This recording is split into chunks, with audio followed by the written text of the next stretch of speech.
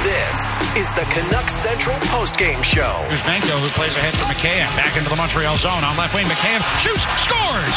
Clean wrist shot from the top of the left circle by Ilya Mikheyev. Beats Jake Allen, who didn't have his stick.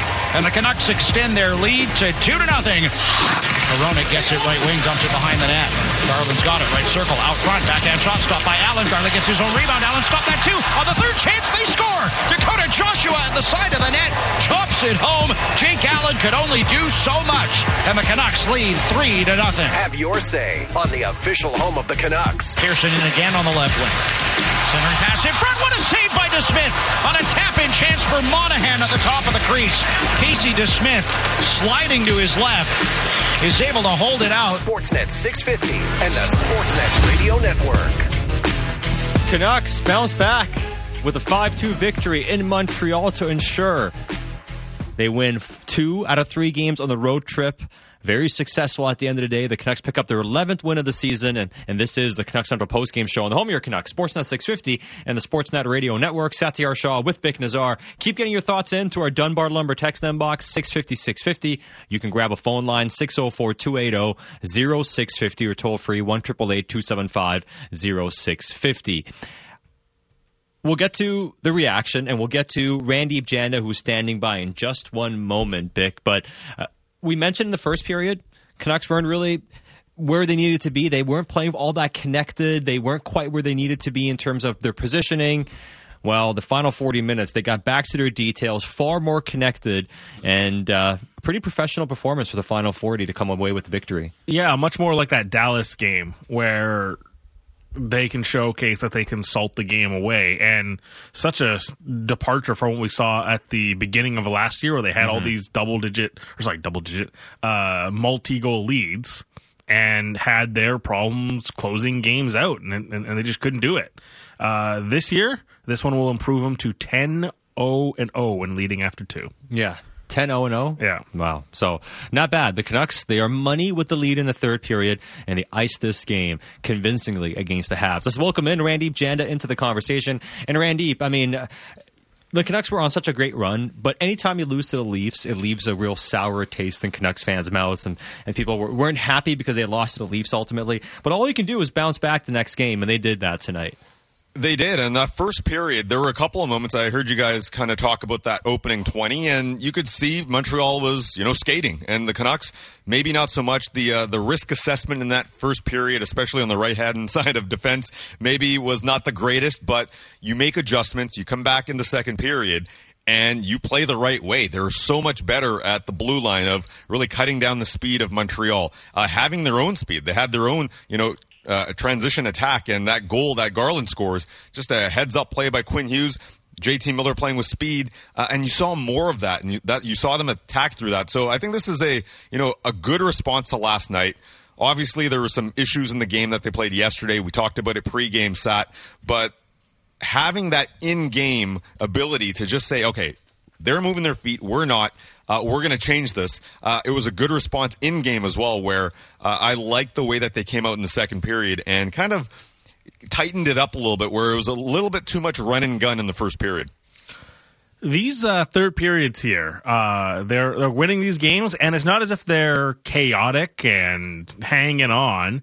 They are very professional, and I just mentioned it. They're now a perfect 10 for 10 when leading after 2. Much better trend. We do see teams across the league, and really all sports, where when they try to play that prevent style, they're not really doing that. No, they're not. And, more than anything, it's kind of like certain moments in the third period, they're going to also step on it a little bit to say, okay, hey, if you make a mistake, we're here to take advantage. And I look at a couple of moments in the third period where they're playing a responsible game. But they still have moments where they're taking that chance. They're keeping you honest. And, overall, if you start looking at their third period play, I know we've focused a lot on the second period because the goal differential is substantial. But, guys, here in this, third period heading into this game, they were looking really, really good. Positive goal differential across the board.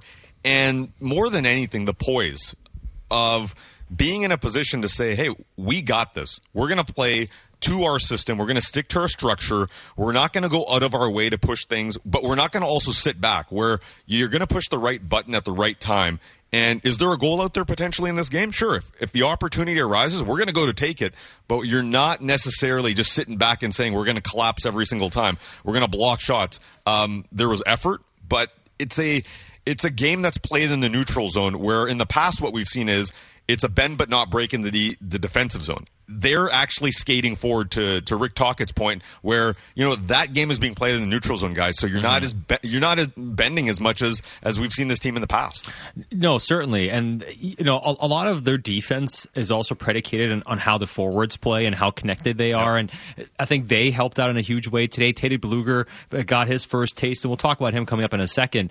But I thought the player who was most impactful 5-on-5 was JT Miller tonight. Now Connor Garland had an incredible game too, and he deserves his credit as well. But considering the matchup that JT Miller plays, the minutes he plays, the role that he has, and just his ability to fight through contact, make high skill plays, score goals, set teammates up. I mean, we saw a bit of everything from JT tonight. Yeah, boys, I was talking about this with Batch as well, and we mentioned it during the game. How many times did we say Nick Suzuki or Cole Caulfield's name 5-on-5 today? Yeah. Mm-hmm. Not very often, right? It was a great chance for Caulfield on the power play where DeSmith makes a save. But overall, what's that trend we're starting to pick up here now? Last few games, pretty much all the season, anytime, whether it's Arope Hintz, whether it's Austin Matthews' last game, there's moments in a game where you're saying, where is that other guy? Where's the star player for the other team? And I look back and Nick Suzuki played a heck of a game last night against Boston. Today, you couldn't really necessarily see him. So there's the effort that JT has on the defensive side of things. But on top of that, playing with speed, there was a moment, I believe it was in the second period, where just a big physical, shielding the puck, working his way through the neutral zone. I'm not even talking about the goal that Garland scores. That's a heck of a play with soft hands to make that pass, corral that puck, and get that goal, guys. But there was another play where it was kind of like shades of Todd Bertuzzi, right? We forget how big JT Miller is and how good of a player he can be at shielding the puck with his big frame. And you just start to see that on the offensive side, and so consistent on the defensive side, where this time last year we were questioning whether this guy could be a top six center or whether he'd be a winger. And he has told the hockey world, everybody, that, hey man, I'm a center. Moving forward for the next few years anyways, in my prime, I'm going to be a center, and he's backing it up every single game, not only offensively, but defensively, when you're not hearing a peep out of the opposition's top players. Even yesterday against Toronto, it was the bottom six and the middle six that got it done for them, and William Nylander shouts to him. But outside of that, guys, like Matthews Marner, you didn't hear anything. So, we're starting to see that a lot more when JT gets those matchups. It's 3 points in 14 games coming into tonight for Connor Garland. It was 1 point in his last 9. And, we were talking about guys coming out of the lineup last night on the post-game show, and it was like, okay, Höglander, Joshua, Beauvillier, the usual candidates. And then late in the post-game, we're like, if we're arguing bottom line, it's not really there for Connor Garland. Was tonight in a big way, getting the goal and obviously featuring in the Joshua one as well. Yeah, and I think there was a moment late in the game as well, maybe about I want to say 5 to 7 minutes, in around the 10-minute mark maybe, where also he's being aggressive at the blue line blocking shots. So, there's the effort across the board. And I know with Connor, there's been a lot of criticism of, okay, there's a lot of activity, right, in the offensive zone, but is that finished there? Are a lot of shots coming from the perimeter? Today, just the ability to drive the net on that play with JT Miller, heck of a pass. But I thought today was definitely a bottom-line game for him when you're saying there's a little bit of pressure on everybody. Connor Garland, to me, he's not in that conversation necessarily to be outside the lineup, but I can understand why if you're not bringing the bottom line, you're probably on the periphery of that conversation. But this is a classic game where you might not get that much time, right? He got 12 minutes and 3 seconds. Halfway through the third period, he was around 8 minutes, 8:45 or so. But he had 2 points. He was bringing the effort. And that Dakota Joshua play, where it's not only the fact that he's, bringing the shot and he's taking a couple of shots on that play. He wins the puck behind the net. I believe it was against Mike Matheson. So he actually ends up taking the puck away there.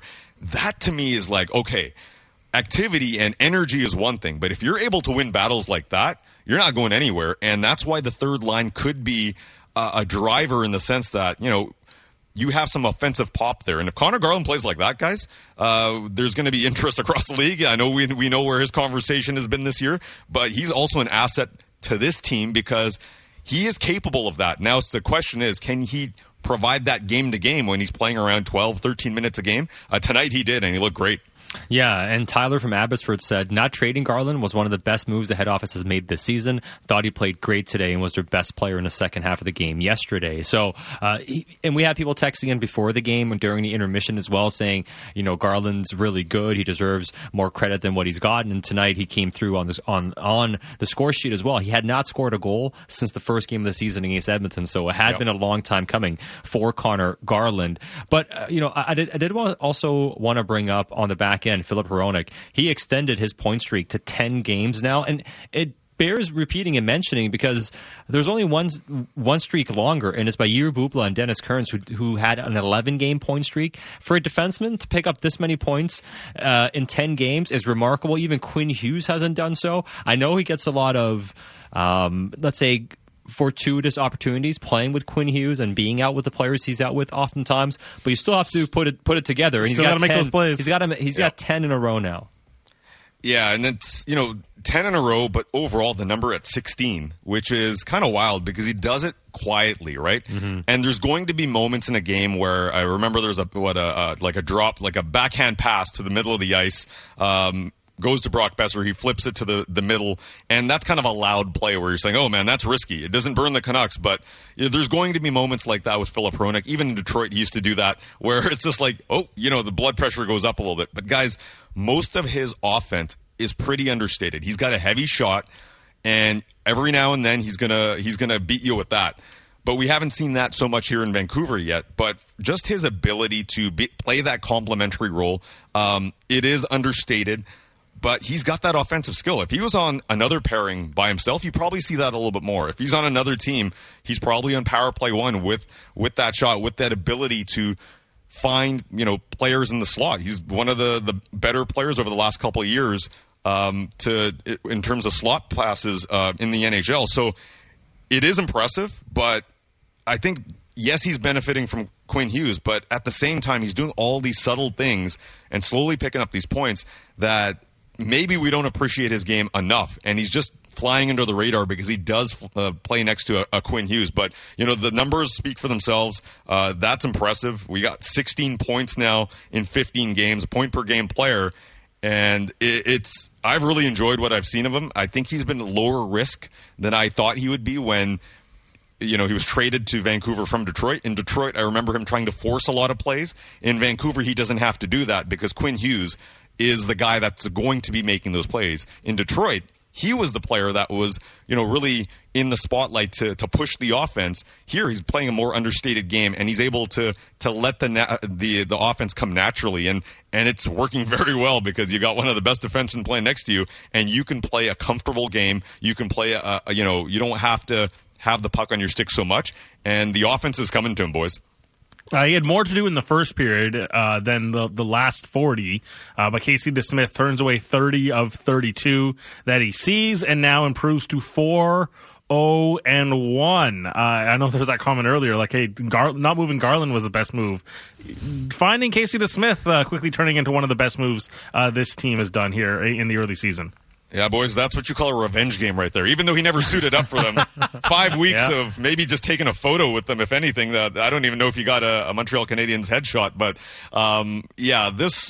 you mentioned the first period because they were slower. They were not moving their feet. There was a few transition chances. But, guys, in that third period, though, right, and I kind of go back to that power play that Montreal ends up getting when it is 3-0. Cole Caulfield has that chance on basically the Ovechkin spot on the left-hand side, and the aggressiveness that DeSmith has there to charge the blue paint. Caulfield's by himself there, and he cuts down the angle. That's a confident play by a veteran goaltender to say, I know where this is going, I got this. And, that's a slightly difficult spot, too, because it's between the arm and the body, but he controls it, doesn't spill out a rebound, and then after that, another opportunity on Monahan. There's a few others throughout. One save that really stood out to me, it's 3-0, and you can understand with Teddy Bluger, there's a lot of rust. Remember that pass? He just plays east-west, and a heck of a save there by DeSmith, composed, doesn't panic. That's what you want from a backup, where you're saying there might be certain nights where the guys are playing a back-to-back.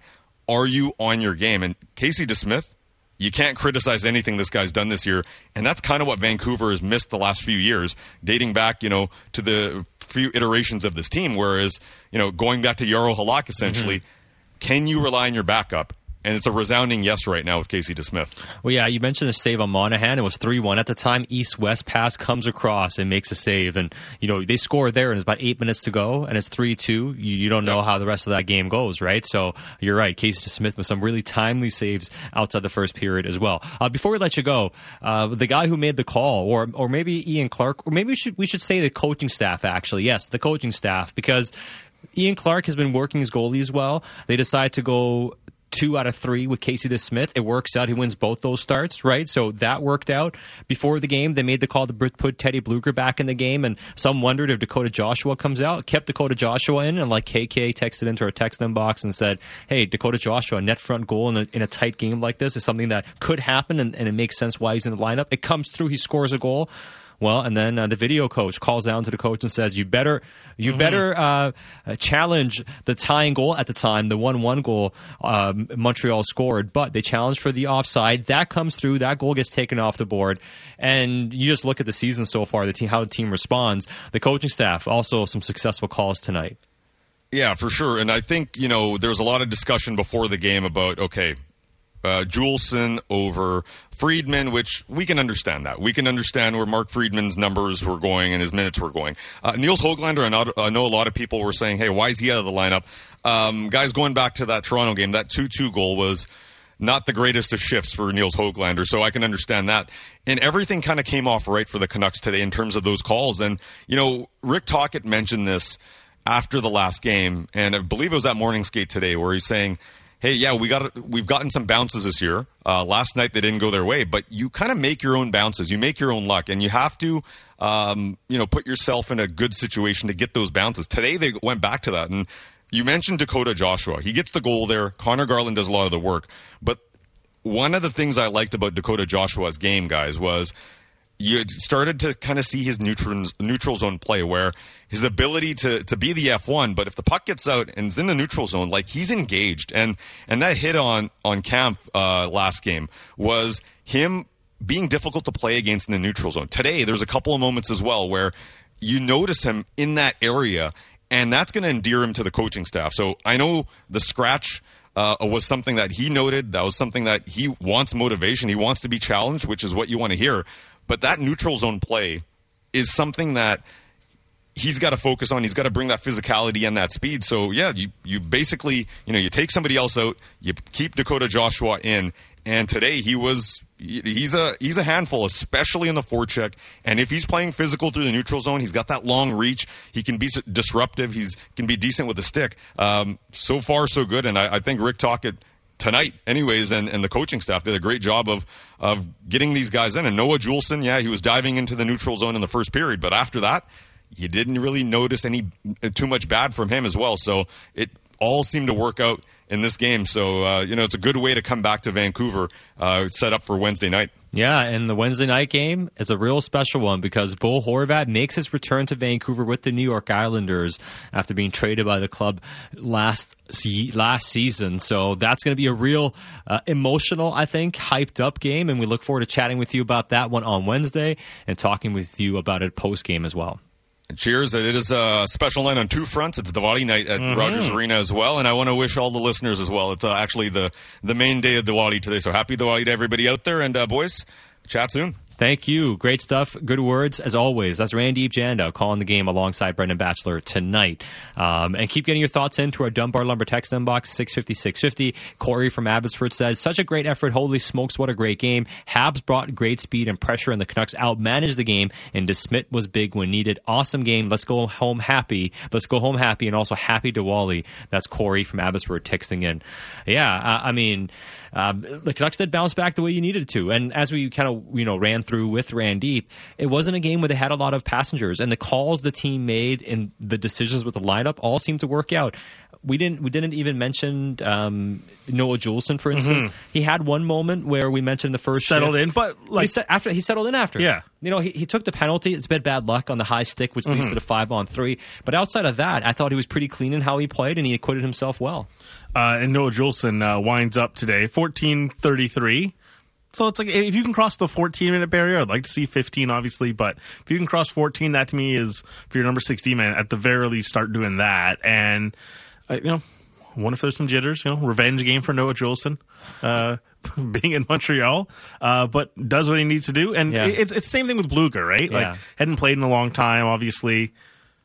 Timing's going to be off, a little bit of rust. Bluger made a couple of mistakes, but hey, start working your way back into it. Juleson, this was a fine performance to come back into the lineup. Yeah, it was, right? And I'd say even if you look at Mark Friedman's minutes, the last 4 games, there was no game he had over 12 minutes of ice time. So it was clear that it had been dwindling, and you saw Juleson get 14:33 tonight. And the byproduct of that, well, here's Philip Hronek at 23:50. Yeah. Now, Quinn Hughes played 28:37 tonight. Some of this is elevated because Carson Soucy going out, but yes, which we should talk about in a second. yeah, the fact that some guys were able to play more conventional minutes than what we'd see normally. Yeah, and on Carson Soucy, that's maybe the only real sour spot on the game. Blocked a shot in the second period, did not even come out for the third, did not return to the game. And we'll hear from head coach Rick Tocchet as soon as we get that available, and we'll see what the status is of him. You hope he's all right. Otherwise, well, it might be a roster decision to make in terms of a call-up maybe. Can you with IR?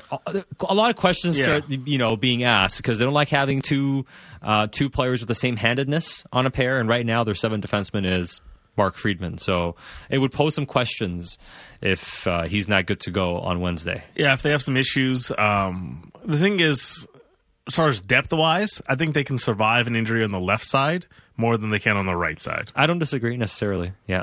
So pending what it means for call-ups and all this sort of stuff, if that materializes, if it means a Hirose has to play a game or something like that, that's fine. Yeah. I'd be a little bit worried if it was on the right side. This text, when does Zadorov arrive to replace Soucy?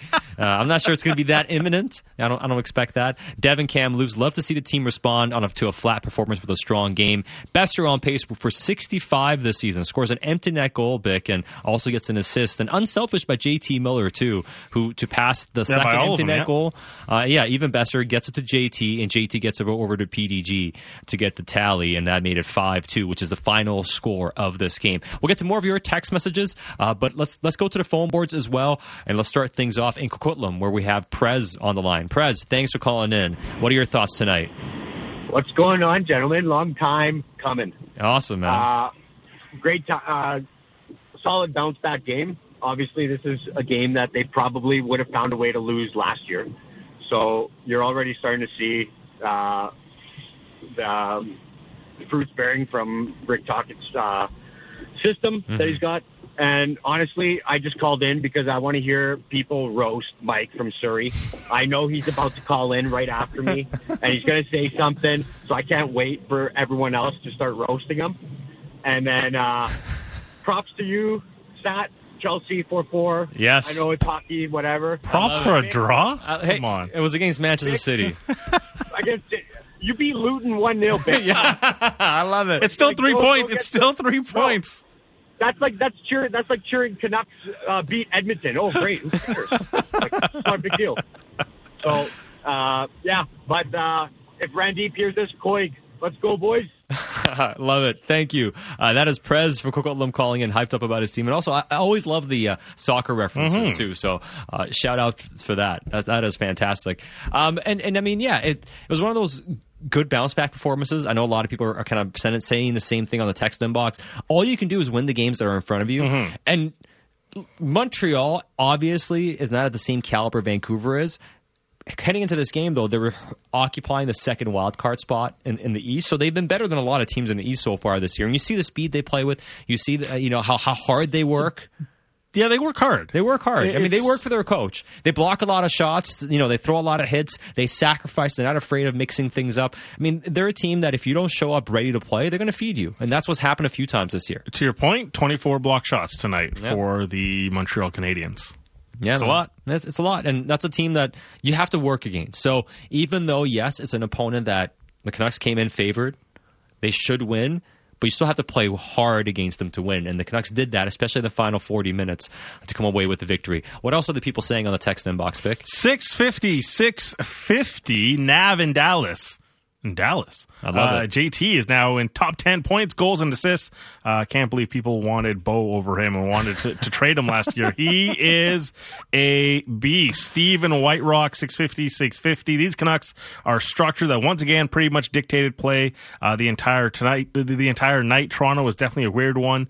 But besides that, they're playing the kind of hockey they want to play and not being dictated by the other team. I really hope this is the JT Miller for another few years because he continues to be an incredible player all around. That's Steve from White Rock. You know what, Vic? Let's walk through some of the things JT Miller did tonight. I mean, not only was he good in the draw, there was a few things he did well there, and he got a couple assists and everything. He was 67% tonight in the draw. He was fantastic. I mean, it was unfortunate the Canucks got scored on because on that 5-on-3, he won a couple big draws and had a couple clears, some big moments when the game was, there was some real pressure and opportunity there for Montreal, and he was fantastic on the PK as well.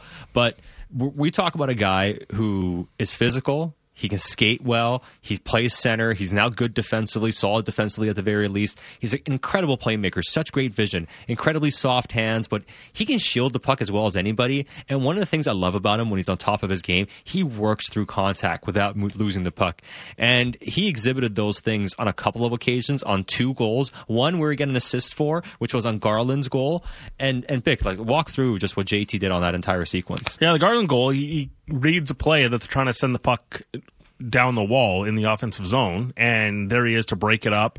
And, they struggled so much in the first period moving the puck and just kind of being a bit lazy about it. We were talking about Hronek, and someone texted in. Hronek made some dangerous passes in the first period. He absolutely did. A lot of players struggled in that first period. But then this Garland goal, it just looks settled again, and it's Miller to Cole to Hughes. And you can't be passive. Even once the play is past you, and you've made your pass, you still got to get back and re-engage. And Miller just up the wing with as hard as he can. And Quinn recognizes it. And Quinn's like, okay, I can't get him tape to tape, but if I put it to a spot, he'll go chase after it. And just cross ice. There was a lane there, and it's an unbelievable pass by Quinn Hughes. And JT just skates onto it. Quick hands to slide that in for Garland as well. Yeah, I mean, just incredible from JT on that play, and also on the which was the Canucks' second goal of the game, the Joshua goal. Yeah, the Joshua goal. The Mikheyev. Sorry, goal. Yes, the Mikheyev goal. That happens because JT Miller. He makes a good play in the defensive zone. He works through a lot of contact on that shift. And the thing I love the most is how he gets a zone entry and fights off a bunch of contact, holds on to the puck, shields it, and he buys enough time to allow his teammates to enter the zone. They get a cycle going, and this is where the details matter in terms of winning your battles, being in the right spot, holding on to pucks in the offensive zone. The coach talks about this. Can you hold on to pucks more and make plays? He exhibits all those things and the staples that they want to show on that play. They end up getting some zone time, a lot of pressure. Jake Allen loses his stick. And it's a second period, so there's a long change at that point. And the Habs are just pinned defensively. A bunch of chaos is going on. The Canucks get off for a change. The Pettersson line comes out. Briefly, Montreal gets out of the zone, but Mikheyev causes a turnover. They go on to score to make it 2-0 at the time. But that all happens because of JT Miller's good play defensively through the neutral zone, his puck control in the offensive zone, which allowed them to get sustained. Doesn't get a point on that, but these are the types of things you need to do to allow your team to stay in the offensive zone and have zone time, and it was on full display. JT Miller protecting the puck is like my favorite version of him. Like, he's really good at shooting. He's really good at setting people up. He can win faceoffs, all that sort of stuff. But when he puts a guy in his hip, that to me is like the funnest version of JT Miller. And he's so good at continuing to accelerate. Like, it's one thing to just kind of protect the puck. Yeah. Like your late 30s, early 40s Yager, and you're like, hey, I'll just pivot around the guy. I got a huge rear end. I can just work it. It's another thing to generate speed. And push through it. Through contact and separate and still allow yourself to make a play once you get past the guy. He's such I was talking about this on Friday on the People Show with Luke Gadzik. It's there are power forwards, there are skill players, but in today's age where there's been so much emphasis on speed and skill, and it's necessary, you need it, and the league needed to evolve. He's become kind of a unique, scarce player that this style of player, there just aren't a lot of them. No, especially guys playing center doing that. Yeah, and again, there's more skilled players. There's guys who are going to probably put up more points. but the style of player to me doesn't exist as frequently. And honestly, even a lot of players that put up more points. I mean, he might finish the year top 10 in NHL scoring this year. Totally. Right? So it's like, Yeah. I mean, just look at the last, I think, 3 or 4 years on totality, he's a top 10 scorer in the NHL with his consistency in which he scored. So, I mean, he's a remarkable hockey player when he's on top of his game, and he showed that tonight. It's a rugged skill player. Yeah. It's just different. It is different, man. No, he's been fantastic. This text says, Petey was not on his game tonight. This is where it's handy having an excellent 2C in Miller. It also helps to be able to roll 4 lines. That's also a good text and observation. Teddy Bluger made his return. We'll talk about Teddy Bluger. We'll get to more of your text messages, and we'll get to comments from the head coach. And also on your phone calls. It's Satyar Shah with Bick Nazar after a 5-2 Canucks win over the Habs right here on the Home of Your Canucks, Sportsnet 650. The most opinionated Canucks show out there. Canucks Talk with Jamie Dodd and Thomas Drance. Be sure to subscribe on Apple, Spotify, or wherever you get your podcasts. This is where you talk Canucks. You're listening to the Canucks Central Postgame Show on the official home of the Canucks, Sportsnet 650 and the Sportsnet Radio Network. He fires it right wing for Miller in stride across the Montreal line. Hit for Garland. He scores. Connor Garland driving the middle. Tips it home on the backhand. It's his first goal since the first game of the season. And the Canucks take a 1-0 lead. And the Canucks hit the Habs with some speed of their own, playing fast through the neutral zone. And it starts all with Quinn Hughes yet again. A pass cross-ice feed to JT Miller, who's coming in with speed, and just soft hands by JT.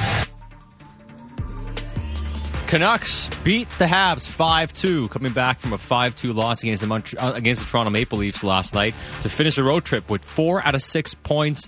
And this is the Canucks Central Postgame Show on the Home of Your Canucks, Sportsnet 650 and the Sportsnet Radio Network. Satyar Shah with Bick Nazar. Keep your thoughts coming into our text inbox, 650-650. We are going to get to the comments of head coach Rick Tocchet postgame as soon as we get that available to us.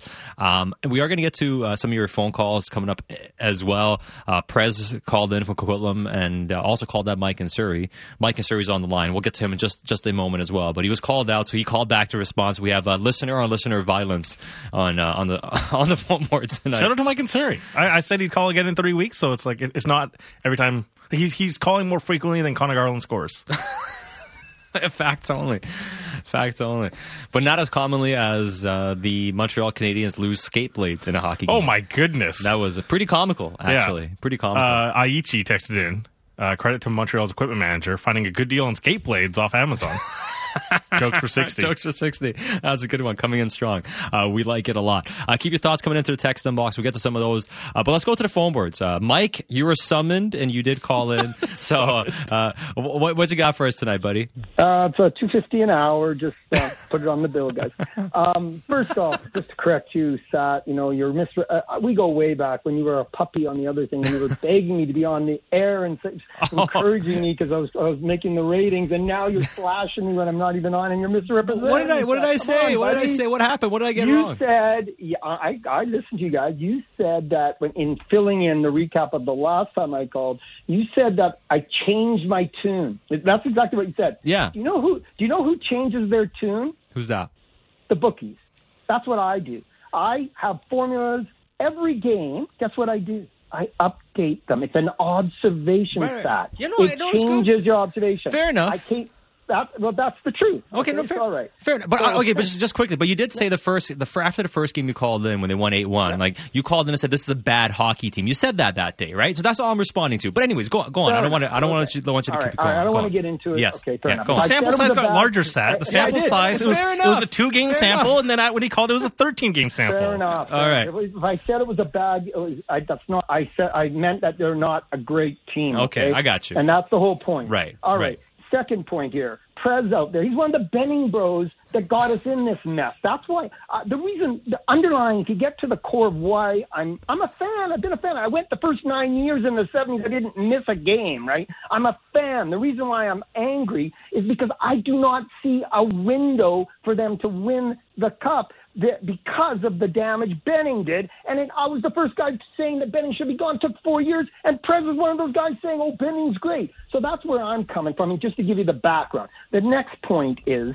what I'm saying about the team is exactly what the bookies are saying. I've got a model. There's 4 other really good models and the bookies tell you. They played Ottawa. They went into Ottawa, not a great team, with a backup goalie on a backup night, and the Canucks were barely a favorite. That, if you do all the math, tells you they're a 54 or 55% team, 95-point team. That's all I'm saying. You combine a 95-point team with not much chance in the future of improving. That's the frustrating part. And here's the last thing, guys. Would you trade the Canucks right now? Everything. Cap, players, everything. The stars, the Bobby Orr, Scotty behind the bench, Kess in the center. Would you trade the Vancouver Canucks at this moment with the LA Kings? Would you, Bick? Would you, Seth? Hey, thanks for the phone call, Mike. No, I wouldn't. I'd rather have the Canucks than have the LA Kings because of Pettersson and Hughes and Demko. It's interesting. No, I just because Kopitar and Doughty are the age that they are. Right. Now, if it's prime Kopitar and Doughty. Sure. Well, exactly. And, I mean, Philip Deneau is good, but he's also, but if you talk about JT's contract, he's going to be a third-line center making over $5 million, for instance, right? Like, so I don't know if the pathways there are necessarily far better than they are here, because a lot of their prospects they haven't panned out either, you know, and they've used a lot of their capital already, and they are kind of capped out now, too. I disagree that the Canucks don't have avenues to get better because you still have draft picks. You can still make your team better. You'll have more cap space as the cap goes up as well. You have to be smart about some of the contracts you hand out. They have to make some smart moves. But you don't have to have ELCs to win. Last year, the Vegas Golden Knights didn't have an entry-level contract. That was a significant contributor for them to win the Stanley Cup. Fact only? There are different ways to win a Stanley Cup, right? The Canucks are still a ways away from being a Stanley Cup contending team. I don't think that their pathways and avenues are as closed off as Mike thinks, but you know, fair enough points. That's all. I don't want to misrepresent it too much. Low key, I know he's 25, but would you? I'd rather have JT Miller even at his age than PLD. Like Pierre-Luc Dubois hasn't showcased that he's like. No. I think at his best we see him in playoff series, and it's obviously go ask Toronto and Tampa how difficult it can be to deal with Pierre-Luc Dubois, but. Like he hasn't had a 70-point season. No, he hasn't. JT's had a 99-point season. Yeah. Followed it up with an 80-plus season. He's on pace for a lot this year as well. Yeah. So even at his advanced age, relative to Dubois, I think I'd rather have JT. I would too. I mean, JT's been a far better player. I don't think Dubois has gotten close to the level that he needs to be at. A lot of reaction on the text inbox. This one says, good on Mike and Surrey for calling in. Others saying, stop taking Mike's phone calls. So you get a bit of everything about Mike and Surrey. We're pro accountability. Yeah, he was called out. He called back in. I don't know if Prez is a Benning boy, though. I'd say that might be a not unfair characterization. Tia in Vancouver says, what do you guys make of Besser being on the ice for the last minute instead of PD? Was it just for a line change? I'd say one of the things that coach has actually talked about recently quite a bit is that he trusts Brock Besser late in games. Besser's been out there late in games quite a bit. Pettersson, and this has been a theme too on the text inbox tonight, people commenting on Pettersson not being at the level that we expect from him. I mean, it's funny. The guy leads the entire National Hockey League in points with 25. Didn't get any points tonight in the game, but clearly doesn't look like himself out there. I thought he was better tonight than he was yesterday in Toronto, Bick, but in terms of him not being out there the last minute, I don't know if it was so much about I think he trusts those guys, but maybe with the game being out of hand, why throw him out there any extra if you don't need to? Just trying to bring up Pettersson's shift chart. He was out there for the goal against. So he was playing late in the game. The Xhekaj goal he was out there for. Yeah. So, again, he was out there, but it was a 49-second shift. I just imagine his time to get off the ice. Yeah, I would imagine so as well. All right, we keep going. We'll get through more of your text messages coming up in just a moment, but let's get to the head coach, Rick Tocchet, after the Canucks bounce back with a 5-2 win in Montreal, and here he is post-game. It's a real solid game. Montreal's not back like us. Like the response, I thought it was a really good game. 200-foot game by everybody. So, it's good to 2-1 on this road trip. We're going home, so pretty pleased with the effort tonight. I'm sure you liked Garland's goal, but what about the assist on the Joshua goal in terms of where he was around the net? Garland's been playing really well. He's one of the better last 5, 6, 7 games. One of the better forwards.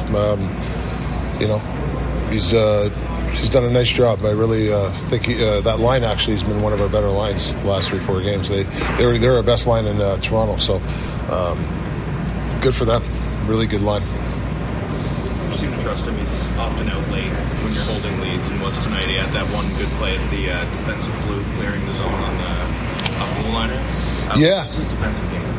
He's really, to me, he's deserved to play in those situations. And I had a feeling, too, like I put him with Millsy, and I got lucky on that one. And I shouldn't say I'm lucky because he deserves to play a little bit more, and I put him on that line. He got that big goal. Millsy, hell of a play. It was actually a great breakout to a transition game, so good for Gars. That was a big goal for us. What did you get from Teddy Bluger in his debut? Yeah, Teddy, listen, he's been off since first game. I thought he was really good early. A little bit of rust, but just really a highly hockey IQ, right? And you got to get him out there. That's why I was trying to get him out there and play him. He's so, he did a couple nice jobs in the penalty kill. So, he's only going to add stuff to our team. You have a shift where Susie and Myers both get hurt at the same time. It seemed like he parked himself on the blue line. Is that an example of the sort of savvy or intelligence that he can bring to your group? The Seuss? No, it was Bluger. Oh, Blue. Oh, yes. Oh, yeah. I'm sorry. Yes. Yeah. He's a team guy. He just knows situations. That was a pretty tough sequence for the. Mizey gutted it out. But yeah, that was a tough sequence. But that's what you want. You want your forwards to bail your defense out. Any update on that? He'll get evaluated and back in Vancouver. So we'll find out. What do you like about Casey Smith tonight? I've liked him all year. He is solid. He looks big in the net. He won both games for us. What is he, 4-0? Like I don't know. I just think he's just a terrific addition. Like one of the well-liked guys on our team. He knows his role. He's taking shots after practice. He's a super teammate, and good for him. He's playing great for us.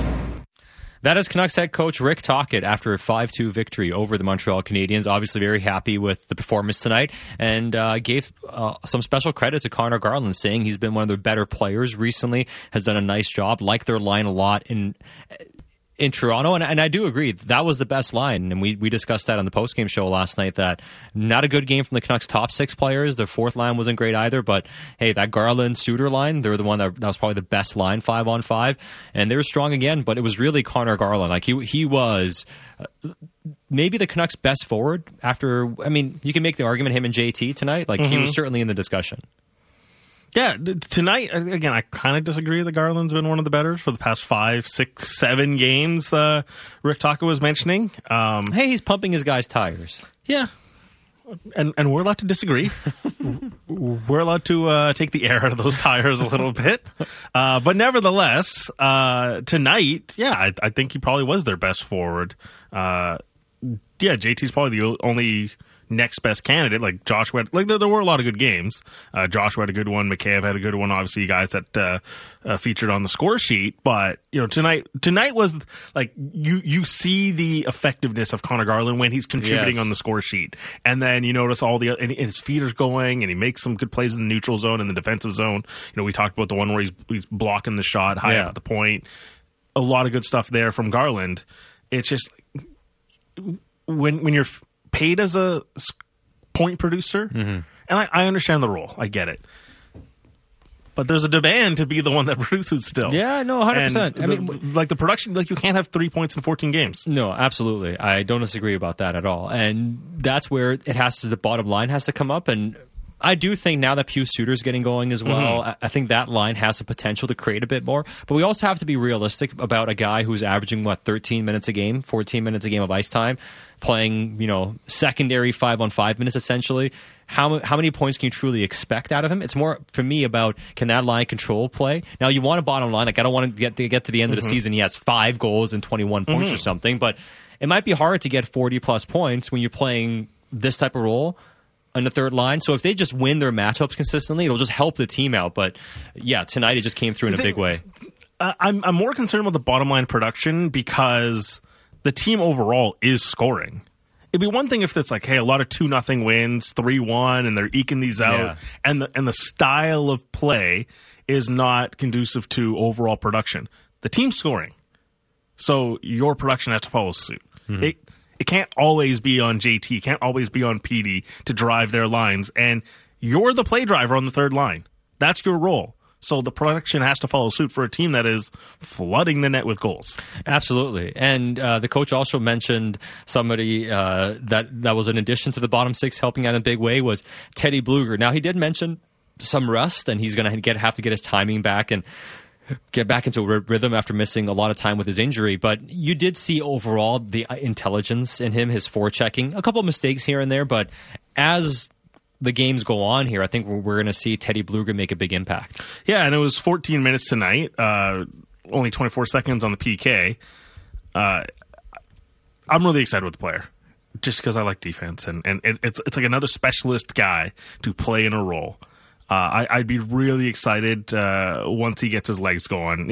It's going to take 5 games. It's going to take 10 games, whatever it is. But as soon as he gets the rhythm of the game back, I think there can be an excited player. And Rick Tocchet mentioned a couple of selfless moments, and I think you'll see that over the course of time. It just get games right now. Yeah, and I thought one thing he contributed well to was protecting the middle of the net. Mm-hmm. The coach mentioned last game he didn't like the rail guys, and by that he means guys in the middle, protecting the middle. So imagine a horizontal line across the face-off dots and the hash marks. That's the area they want their center, the first guy into the zone on defense to protect. And we saw a couple goals last night where JT Miller and Pettersson found themselves below that line, despite being the first guys inside the zone, and that led to a couple goals against Vancouver. Tonight, they were far better in not allowing that to happen. Those guys were better in that, JT and Pettersson, but also Teddy Bluger, and obviously Pius Suter the way he's been. And we had somebody texting in and mentioning it's nice to have a team that can roll 4 lines. We'll see to what effectiveness they can as the season goes on against bigger and better teams, but that can be a real advantage to this team if they can have these 4 lines with these 4 centermen playing as consistently as they're able to. Be huge. And then throw in Sam Lafferty, who can feature as a right-handed face-off guy as another layer of depth. Yeah. So realistically, they do have 13 NHL forwards right now. Well, we can talk about roles and all that sort of stuff, but that's why it's going to be competitive to get into the lineup, and that's why people are a bit sour. It's like, did Höglander really deserve to come out? You can make a case for Nils Höglander to be in the lineup, but tonight the decision to go with Joshua over Höglander pays off. Yeah, absolutely. It paid off in a big way. Let's hit the text inbox. A lot of reactions, 650. From Captain Jack Myers with the 2 back-to-back plays causing the Besser and PDG goals. Let's go Big Tuna is a text message for Tyler Myers. And Myers, he's been getting criticized. He was on the ice for 1 goal against, but that was the first goal. Like, he was on an 8-0 run in terms of goals for than against, and then one happened last night in Toronto. He was far better after a bit of a shaky first. I thought he really settled into the game well. Yeah, the first, again, for a lot of players, was it wasn't a great first period by the team. Yeah, but everyone just kind of settled down, and I wonder if that shift where he and Susie get knocked up, and he takes a knock in the corner there, wakes you up, and they're like, all right, got to play the game. And again, I think you would look at this and say Myers was, a solid 6.5, 7 out of 10, and that's what you want from Tyler Myers. Just steady. Yeah. Just be steady. Don't get in your own way. Don't get in your own way is a huge thing, and when he starts doing that, you can see him just kind of fight the puck and want to do too much. When he's simplified, because he can make all the plays. That's the thing. It's not trying to put limitations on him. Like, he can make all if he's making quick decisions, he can make those passes. He can see the lanes. He can skate into them. It's just you have to play quick, and tonight improved as the night went on, which is a huge. You want to be able to improve as the game goes on. Yeah, and they certainly did. Now sets themselves up for that home game on Wednesday against the New York Islanders. Now the coach also was full of praise for Casey DeSmith, because the Smith obviously is now 4-0-1 in his 5 starts of the Canuck, and his 9 points.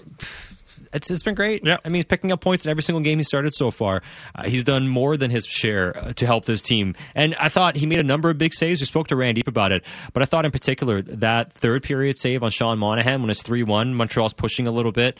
And if they make it 3-2 at that time with a lot of time left in the period, it would be interesting to see how the game would have gone. But he came up big with a number of big saves. I still don't love his rebound control. He kicks things out, but he still makes saves. He battles. He kicked one out to was it Pinard? One in the first period. Harvey Pinard, yeah. Harvey Pinard. There was a chance for Pinard. He kicked one out. A juicy rebound. Pinard had a great chance. That was a hard shot. It was, from but neutral zone. He recovered and made a great save. You could tell after he was frustrated with himself though for kicking out that rebound, but he battles. He makes a second save if he does kick out a bad rebound. You just cannot ask more than what you're getting from your backup goaltender than Casey DeSmith right now. The Caulfield save was the big one for me. At 3-0. We saw it against Edmonton, kind of the slot cross, high-low pass, like the double whammy. Now, this one wasn't as severe as an angle, but coming from down low to up high, and it's Cole Caulfield. Goal scorer. And DeSmith, was there early. It's one thing to come across and, flail, blocker, turned it away. We always that's the great save. You know, it's a really great save, being there early and just sucking it right in. Yeah, no, you're right. When you're there and doing all the work before the shooter even gets a shot off, that to me is a great save because it's there in time, eyes on the puck, taking away the angles. That to me was the big one because it was an interesting moment. They're at 3-0 early in the period. Yeah, obviously Matheson gets the goal later, but you get that one. It's big. A strong game from Casey DeSmith. The coach also lauding him for being a great teammate. And it's one of those things where if you're a good teammate and you're good on the ice, that's the type of locker room guy you want to have. And Casey DeSmith is checking all the boxes right now for the Vancouver Canucks. He also mentioned the coach, Carson Soucy, is going to be reevaluated in Vancouver. So no update really, but doesn't sound great. We'll see if he's out for an extended period of time or not, but not a great update when you have to say he has to be reevaluated, so you don't want to say too much right off the bat, because if it wasn't too bad, you'd say, he'll be fine. He'll be okay, but hopefully it's better when he gets back home. And maybe wait for the swelling. Yeah, we'll see whatever the case is with Carson Soucy, who left the game in the second period after blocking a shot and did not return to the game. Just really quickly, cycling back to DeSmith, a lot of questions coming in about how do you handle the back-to-backs here with the goalies, because we've seen them kind of do the Casey DeSmith gets the out-of-conference games. He's played Florida, he's played New York, he's played Ottawa, plays Montreal tonight. It is Islanders on Wednesday, and then a divisional game against Calgary on Thursday on the road. I think you go Demko on Wednesday, and then DeSmith on Thursday. Yeah, I think that's what's going to happen. It would just be a long time off for Demko. Well, then that would mean that Thatcher Demko would have had one start. Would have had 2 starts. 3 starts in 10 days. Yeah. It would be his 3rd start in 10 days. So give him Wednesday, give him Saturday, and then you're kind of back on schedule. I think that's what you do. Plus, again, I know it's an out-of-conference game, but this is a marquee game. It is, and it's back home again, too, in front of your own fans, and I think you want to have Thatcher Demko between the pipes for that one. And also, just right now, the Islanders are the better opponent. Than the Calgary Flames. So that's the way I would go with that split. We'll get to more of your text messages coming up in just a few moments, but let's go back to the phone boards. We've had Aiden waiting patiently to get on, so let's get Aiden on the phone line. What's going on, man? What are your thoughts tonight? Hey, how's it going, boys? Good. I think this game was a bounce-back game from yesterday. They're on a hot streak. They're doing well. I love Casey DeSmith. He's nuts. He's a really good goaltender. And to start out as a backup goaltender, a 4-0-1, that's pretty impressive if you ask me. No, absolutely. I think, yeah, for sure. Sorry. Yeah. Technically, on an average, you start 4-0-1 in a backup goaltender scenario. That's, I don't know. You can't ask for a better start. And I don't know. The Canucks played well. They won 5-2. They lost yesterday 5-2 or 6-2 against the Leafs. They came back. They won the opposite today. They bounced back in dramatic fashion too. 5-2 to 5-2, right? Yeah. So, I don't know. It was fun. Exactly. Awesome. Thanks so much, Aiden. Thanks for calling in. That's Aiden calling in with his thoughts on the Canucks winning 5-2 over the Montreal Canadiens. And also mentioned Casey DeSmith. He's getting, like you mentioned, a lot of people texting in. Shooter, Tudor, Tyler, and Pablo from Montreal are both kind of wondering, does he get 30 starts this year? So right now, he's on pace for 30 starts. Demko's on pace. Well, I think 28 and 54 is kind of the pace. I think they would like to get it to 28, 30. I think anywhere from 27-31, 32 would be the number. And certainly when you get to like February, you can adjust the plan, because if you feel confident you're going to be a Pacific Division seed, now you can say, okay, can we get an extra game here for DeSmith, rather than holding off and jamming in Demko in there because you want the points. If you feel settled, you're going to get a divisional seed, then you can find an extra start here or there for Casey DeSmith. Absolutely. I will say, and look, different levels here, because Casey DeSmith, I think, is a lot more solidified than the guy I'm going to mention. But there were calls like this when Spencer Martin started, because he did go 3-0-2. He did start 6-1-1 last year. It's like, Spencer Martin. That's why if I've seen a couple people text in, should he challenge Demko? I'm like, no. I'm not even going to bother going down that road. We've been through that before. That's why I'm bringing it up, because people love the backup, man. Backup plays well. It's a great gig. You know what? It's like the hot hand fallacy. A backup wins a couple games. He can't lose. He's never going to lose. It's a great gig. Everyone loves you. Oh, yeah. You open the door. It's great. And the fans love you. So you have one good game. It's like, maybe this guy can do it. And, like I always talk about entry point. Yes. If a backup goalie has to go in during a game, something's gone wrong. Yes. Like, they've given up 7 goals. Like, that's like, get this guy out of here. But and the next guy goes in clean, and everyone's like full of fire, and you make one save, you're like, all right, like, this guy's awesome. But the great thing about him too is the one game he came in was the first game of the season, because Demko threw up all over himself in that 8-1 win over the Edmonton Oilers. You're not painting a metaphor there. No, like, saying. Literally. No, he literally did. Threw up all over himself. I'm just like, this guy's having a bad game. He's throwing up all over. No, like, literally. No, he literally did. Yeah. And Tyler says, this one, sorry. Tyler says that the Smith get his video tribute tonight. # jokes per 60. No, a very short-lived stint as a Montreal Canadian. All right, we'll get back to more of your text messages, and we'll hear from Casey DeSmith on the other side and Connor Garland after a 5-2 Canucks victory over the Montreal Canadiens on the home of your Canucks, Sportsnet 650. Catch up on what happened in Vancouver sports with Halford and Bruff in the morning. Be sure to subscribe and download the show on Apple, Spotify, or wherever you get your podcasts. This is the Canucks Central postgame show. Join the discussion on the official home of the Canucks, Sportsnet 650 and the Sportsnet Radio Network. Here's Pearson in again on the left wing. Centering pass in front. What a save by DeSmith on a tap-in chance for Monahan at the top of the crease.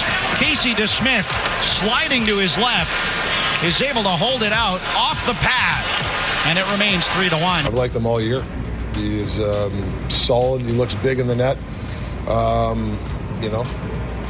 He won both games for us. What is he, 4-0? Like, I don't know. I just think he's just a terrific addition. Like,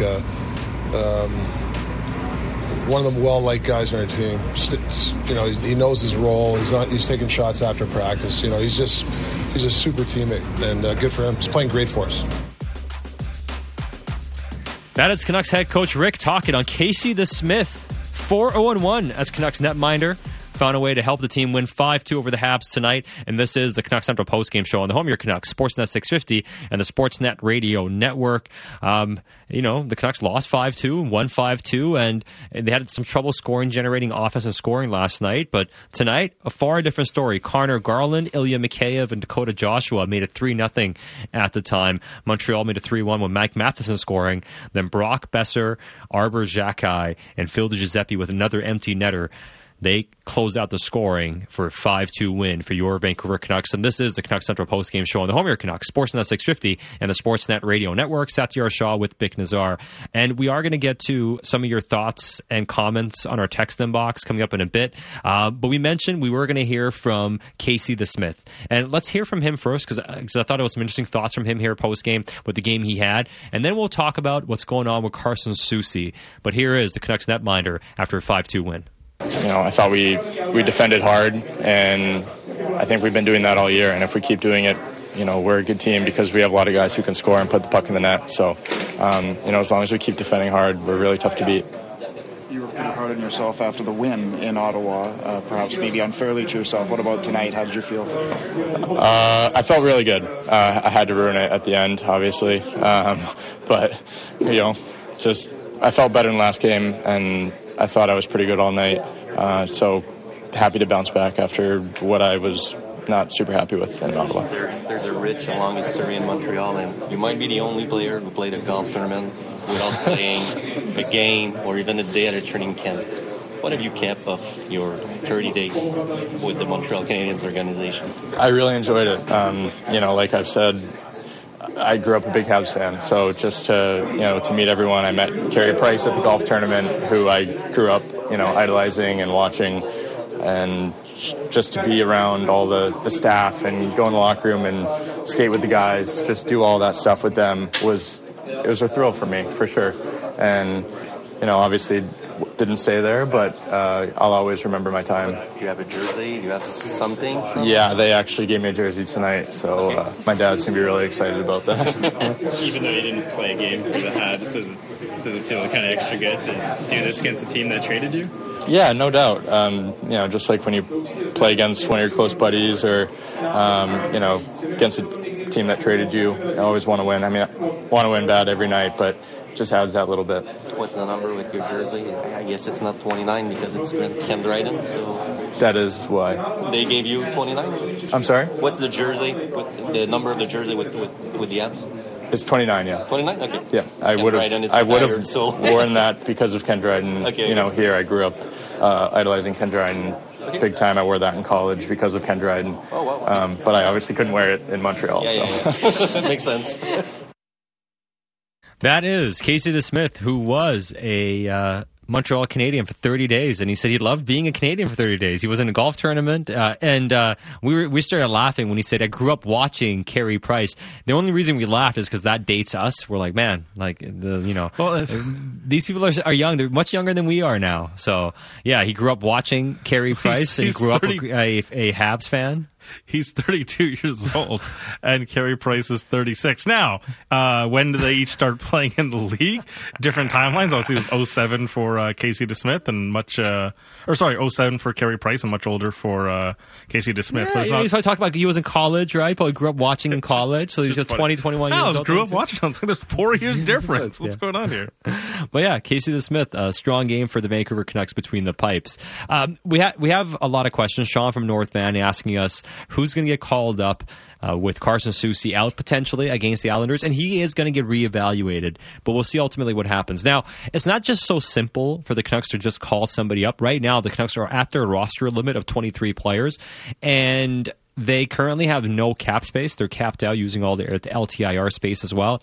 So that means unless Carson Soucy goes on LTIR right away, which I don't think he's going to, I think it's unlikely unless it's a really significant injury, and hopefully it's not that.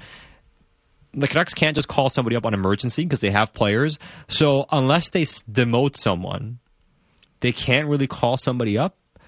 Now, they could potentially just send Jack Studnicka down because right now they have 14 forwards and 7 defensemen. You can send Jack Studnicka down, and I think he hasn't been up here for 30 days yet after his emergency call-up was made an official recall. So there is some room to perhaps send him down without waivers potentially. I'll have to double-check that. We're just trying to do it on the fly here on the show. But they may have to make a corresponding move to bring somebody up. So that's the first thing. So it's not that easy. So you could see very well the Canucks choosing to go with the status quo and actually forcing the coach into going with 2 righties on the third pair with Friedman and Juleson.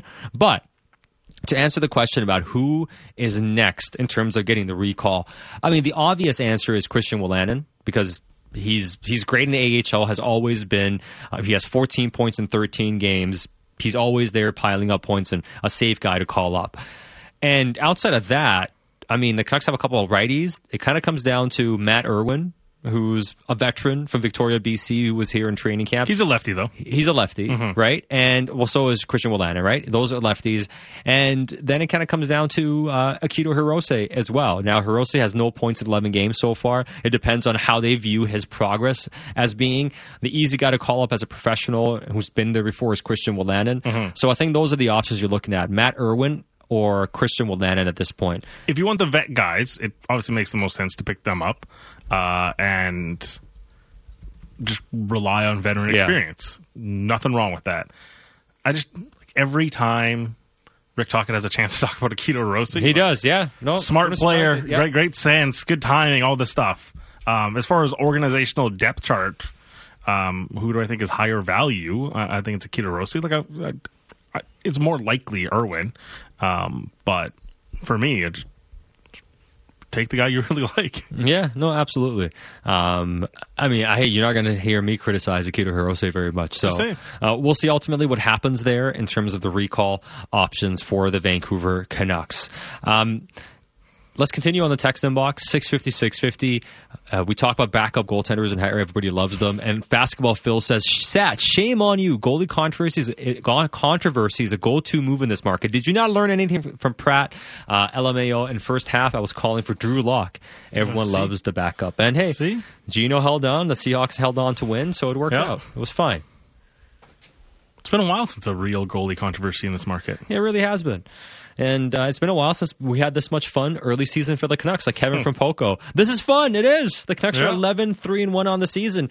And this is a game we spent a lot of time so far talking about JT Miller, Connor Garland. We mentioned Filip Hronek, his 10-game point streak now, one behind Kearns and Bubla, who have 11. We talked about Susie leaving now, Casey DeSmith. But one other storyline, which I think is really impressive since he's come back from injury, is Ilya Mikheyev. He gets another goal here tonight, Bick. He's now up to 6 goals on the season, 9 points in 11 games as a Vancouver Canuck this year. Sometimes people wondered last year, why did they sign another winger and how's this going to fit? Don't they have other needs? Well, this is the year where the team is having success. He's coming back, and you're seeing how important he can be to this squad. And he's effective in a role right now where they're managing his minutes. Like it's 12 minutes and 40 seconds tonight.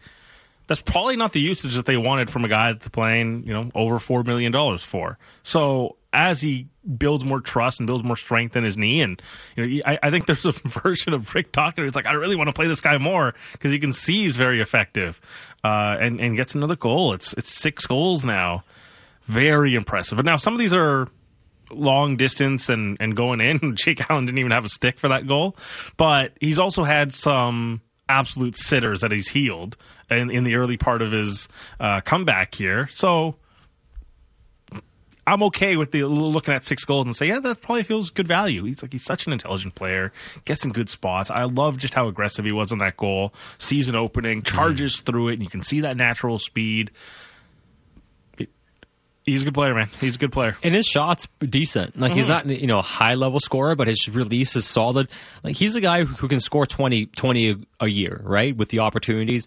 And we're seeing that this year. I mean, he's been fantastic. And I just love the overall impact he can make all over the ice, too. And we're not seeing his peak yet because he's just coming back from injury. I think there's another gear he can find, and as he grows more confident and more strength grows into his knee after having reconstructive ACL surgery. But he's just one of those guys that, along with Pettersson, is the perfect type of guy to have. And there's a clear identity now. You start going through the team in terms of guys along the walls. And tonight they were far better in those details that we talk about. So you have Mikheyev with how he plays. And he's still not playing regularly PK. That's the thing.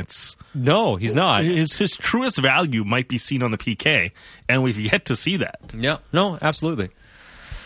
Nate from Comox, it took the Canucks around 40 games to have this many regulation wins last year. Insane. Love to see it. Well, they have 11 right now, and that leads the entire National Hockey League. They only win in regulation. They barely go to OT. Yeah. No, it's one OT game so far, and it was against the Rangers. That's it. And they're very efficient. When it also tells you how far ahead they are from last year, 40 games to get to 11 regulation wins. It's November 12th.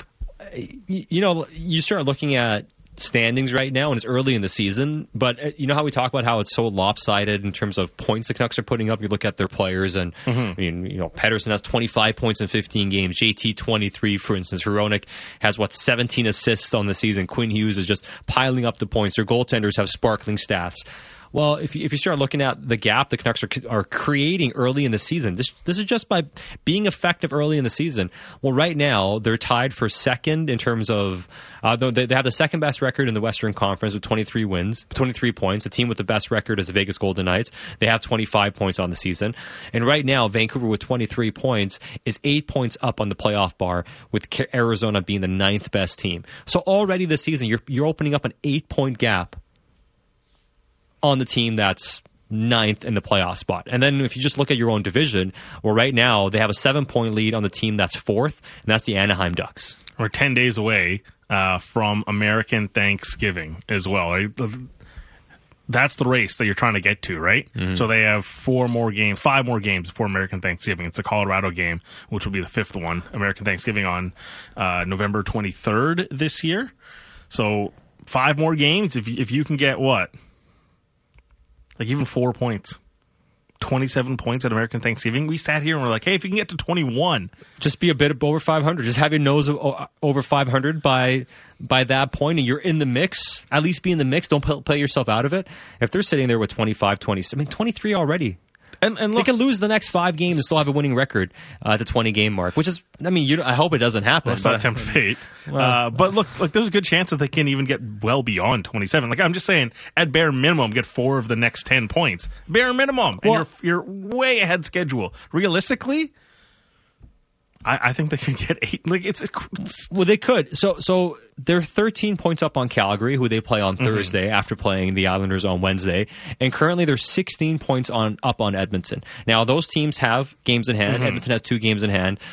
Calgary has 1 game in hand. But if you can take care of business against Calgary on Thursday as well, I mean, not to say it's over already because it's a long season still, but nonetheless, you put such a big gap between yourself and Calgary that you don't need to worry about them until something happens that changes the equation at some point, if you get to that point even. And I think Anaheim will fade. Maybe the Kraken go on a run. They're 5-7-3 right now, 13 points in 15 games. So maybe they're the Pacific Division team to kind of focus on. But realistically, Sat, Rick Talkin mentions this all the time of, hey, we just focus on ourselves on the game. It's 90% of what we do and 10% of what they do. The Canucks are very much like, hey, if we take care of ourselves, we don't need to scoreboard watch. No, true. However, I will say this. Their stretch of games over the next 7, they're not the hardest in terms of opponents. There's Colorado mixed in there, obviously, Vegas a very strong team. Vegas at the end of the month. But these next 7 games, the most challenging part of that is you have 2 back-to-backs in the next 7, and it's 7 games in 11 nights. Yep. That's going to be the biggest challenge here. So after this great run they had, and this is getting to the 20-game mark, the next 5 to 7 games, not that they're critical, but if you can get through that phase being over 500, if you can win, say, 4 of those games and maybe pick up an OT point or something, you want to do better than that, right? You want to maybe win 5 of those. But I'm just saying, through that schedule, it's not going to be easy with 2 back-to-backs either. If they can come away with those games, winning 4 or even 5 of those, then you start putting the type of distance between yourself and you start thinking about how much higher can go up the standings. Because you set yourself up now to really figure out what you are in terms of being above just a bubble team. If you can take care of business these next 7, then the discussion is going to change after 22, 23 game mark. We'll be sitting here talking about, all right, can the Canucks compete for the division maybe even? You're not there yet, but you get through the next 7 and you keep your head above water and keep a close gap with the Vegas Golden Knights, we can have a different conversation than anything we had imagined coming into the season. It's a tough schedule as far as when they're playing. 2 games against San Jose, which is nice.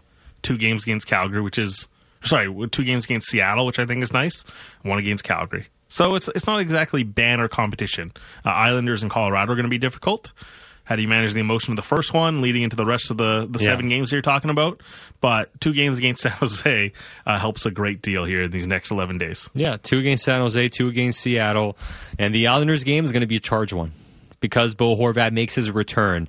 And that's something that people have texted in about. Somebody else texted in and said, the Canucks bounce back. I'll tell you that for free. So people they already have Bo Horvat on their minds already.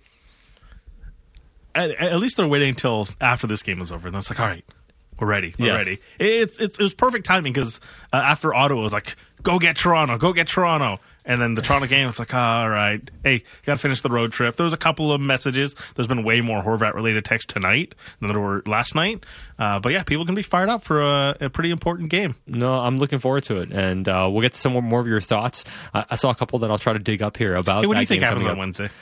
In terms of fan reaction? Yeah. Oh, he'll get an ovation. Yeah. I don't doubt it. I'm curious if, like, in the timeout, when they do the video tribute, it's huge ovation and all that, and then during play, it's different.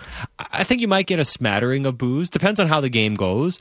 But I think he'll get, when he gets on the ice, I'm sure people will applaud him. And I think when they show the tribute, whenever that ends up being, he'll get a nice ovation. I don't believe the fans are going to be that tough on him. Not in the arena. No. And especially with the team having success right now, being as good as they are, 10-3-1 start to the season. Had the Canucks been struggling, but that invites the atmosphere. Yeah, well, it does. Well, maybe the cockiness a little bit. Yeah, just because I was like, hey, we're winning. Let's make it loud. Match the atmosphere that happens in Long Island. Because I've heard it's really good in Long Island. I was told for free. Yeah, well, yeah. Trav and Nanaimo. Horvat would take a hometown discount to stay on this team now. I'll tell you that for free. I tell you that for free. Text are coming in today. This one says, Happy Diwali. I'll tell you that for free. So I like it. Just finding any usage for it. All right, 650, some other stuff I wanted to get to. Who's the Canucks' early unsung hero award? DeSmith, DiGiuseppe, or Cole? Tight race, unsigned text. Give me Phil DiGiuseppe. Although, here's the thing. I mean, he gets so much credit on our show. I was going to say, and in my bubble of we talk about Phil so much. I'm on air right before you guys. I see you in Reach all day. We talk about it. I think in my bubble, he is well sung, to be honest. He is. That's all I can think about. We have drops of Phil DiGiuseppe. And he joins the show. He's like, how you doing, fellas? Honestly, Eddie's thrown that drop in so many times. And every time I see Phil DiGiuseppe, I just think, that drop just pops into my head. That. Consistently. So it lives rent-free in my mind. The biggest compliment I think we can give PDG is that he's properly sung. He is. He's moved out of unsung to look at this guy. He is. And Ian Cole gets a lot of credit. Who were the other guys he mentioned? DeSmith. Casey DeSmith, Ian Cole. DeSmith. I think it's probably between PDG and Cole. Now, if DeSmith winds up getting 45 points this year, 40 points, that'd be remarkable. If he gets 30 starts, gets 40 points for the team, that'd be amazing. But I still think, as far as fans will vote, PDG is probably the leader. But I guess a sneaky candidate, Pius Suter. Suter, I think he's getting there with the way he's been playing recently. I'd go with Ian Cole. Mm-hmm. Somebody else texted in Ian Cole all the way. Just the minutes he plays, the role he plays, and how impactful he's been physically, defensively, even in his puck move has been solid. I'm with the text for Ian Cole. This text, unsung hero is Ian Clark. Yeah, sure. I mean, hey, sure. Write-in votes are always welcome. But Ian Clark, I'm sorry, I have to jump in. Ian Clark has been credited for a lot of goaltending success in Vancouver the last 4 or 5 years. Yeah. Ask Markstrom. Ask Spencer Martin even a little bit. Yeah, ask Seelovs. He gets plenty of credit. We had Patrick Demko at the end of season presser been like, keep the guy. Please keep him. Just get it done. Absolutely. Mike, the urologist from Brockville, Cole is the exact kind of player the Canucks have needed but failed to identify for years. That's a great point from Mike. We'll get to more of your text messages. Like this one says, unsung heroes are Foot and Gonchar. So here we go with the credit coming in again. All right, we'll get to more of your text messages. Ian McIntyre and more post-game reaction from Connor Garland and more. It's Satyar Shah with Bick Nazar after a 5-2 Canucks victory on the road against the Montreal Canadiens right here on the home of your Canucks, Sportsnet 650 and the Sportsnet Radio Network. Talking all Canucks all the time. It's Canucks Talk with Jamie Dodd and Thomas Drance. Subscribe and download the show on Apple, Spotify, or wherever you get your podcasts. This is where you talk Canucks. You're listening to the Canucks Central Postgame Show on the official home of the Canucks, Sportsnet 650 and the Sportsnet Radio Network. 25 seconds left in the game. Myers clears it around to the near side. Here's Besser at center. Drops to Miller. Into the Montreal zone. Right circle. Miller in front. DiGiuseppe scores! Phil DiGiuseppe, set up by JT Miller, adds the second empty net goal of the game for the Canucks. It's DiGiuseppe's third of the year. Yippee. Dan Riccio's loving it. The Canucks lead 5-2. Dan Riccio had endless pros tonight after watching PDG score an empty net goal, helping the Canucks win 5-2 over the Montreal Canadiens to wrap up a road trip with 4 out of a possible 6 points. And this is the Canucks Central Postgame Show on the home of your Canucks, Sportsnet 650 and the Sportsnet Radio Network. Satyar Shah with Bick Nazar. And we'll get to your text messages coming up in just a moment. Ian McIntyre is going to join us. We'll get his thoughts from Montreal for what he saw here against the Habs. And on the conversation of unsung heroes, a lot of reaction on that. Pardeep says, you guys are giving Ian Cole the Unsung Hero Award, and I could not agree more. Would you co-sign management offering Ian an extension, 1 times 4.5 or something? His value is only going up with these post-game awards being racked up. Up to Chelsea, Sat. Yes, up to Chelsea. Well, it was a 4-4 tie. I don't want to get Chelsea. Anyways. I thought it was Chell. Chels. No, up to Chels. Come on. Okay, want to play some Chell? No Chell. Up the Chells. Unsung heroes. Up the Blues? No, you can say Blue. Up to Chels. Yeah, you can say different things if you want, but no, it's up to Chels usually. Talking soccer here, ladies and gentlemen. Here we are. Unsung hero is Myers, is one text message saying. Coaches are getting love. Yeah, somebody texted in and said Myers. Bo paid $6 million. That's not unsung. I'm just saying. Bo says Adam Foote, and Corey from Grand Prairie, Alberta. Unsung hero is the Sedins. So the Sedins also getting some credit and kudos. I'll take the write-in votes. I'm skeptical they're going to win the award. Yeah. Yeah, perhaps. We'll see. Steve from White Rock, with what PDG is getting paid, it's hard not to think he is the unsung hero so far. He's brought stability to our top 6. He has. I mean, he's consistent with his effort. He's consistent with how hard he plays and how many pucks he pulls out, and always available along the wall. And honestly, unselfish by JT. We mentioned this earlier too, but he could have easily scored, and Brock, but especially JT in that spot. He's got 9 goals on the season so far. He's piling it up, and it's like, you know what? Let this guy get something on the scoreboard as well tonight, on the score sheet tonight too. Love to see it. Yeah, love to see it. Another text coming in here while we're talking about unsung heroes. Who's the Canucks' most improved player this season? Ooh, that's a good one.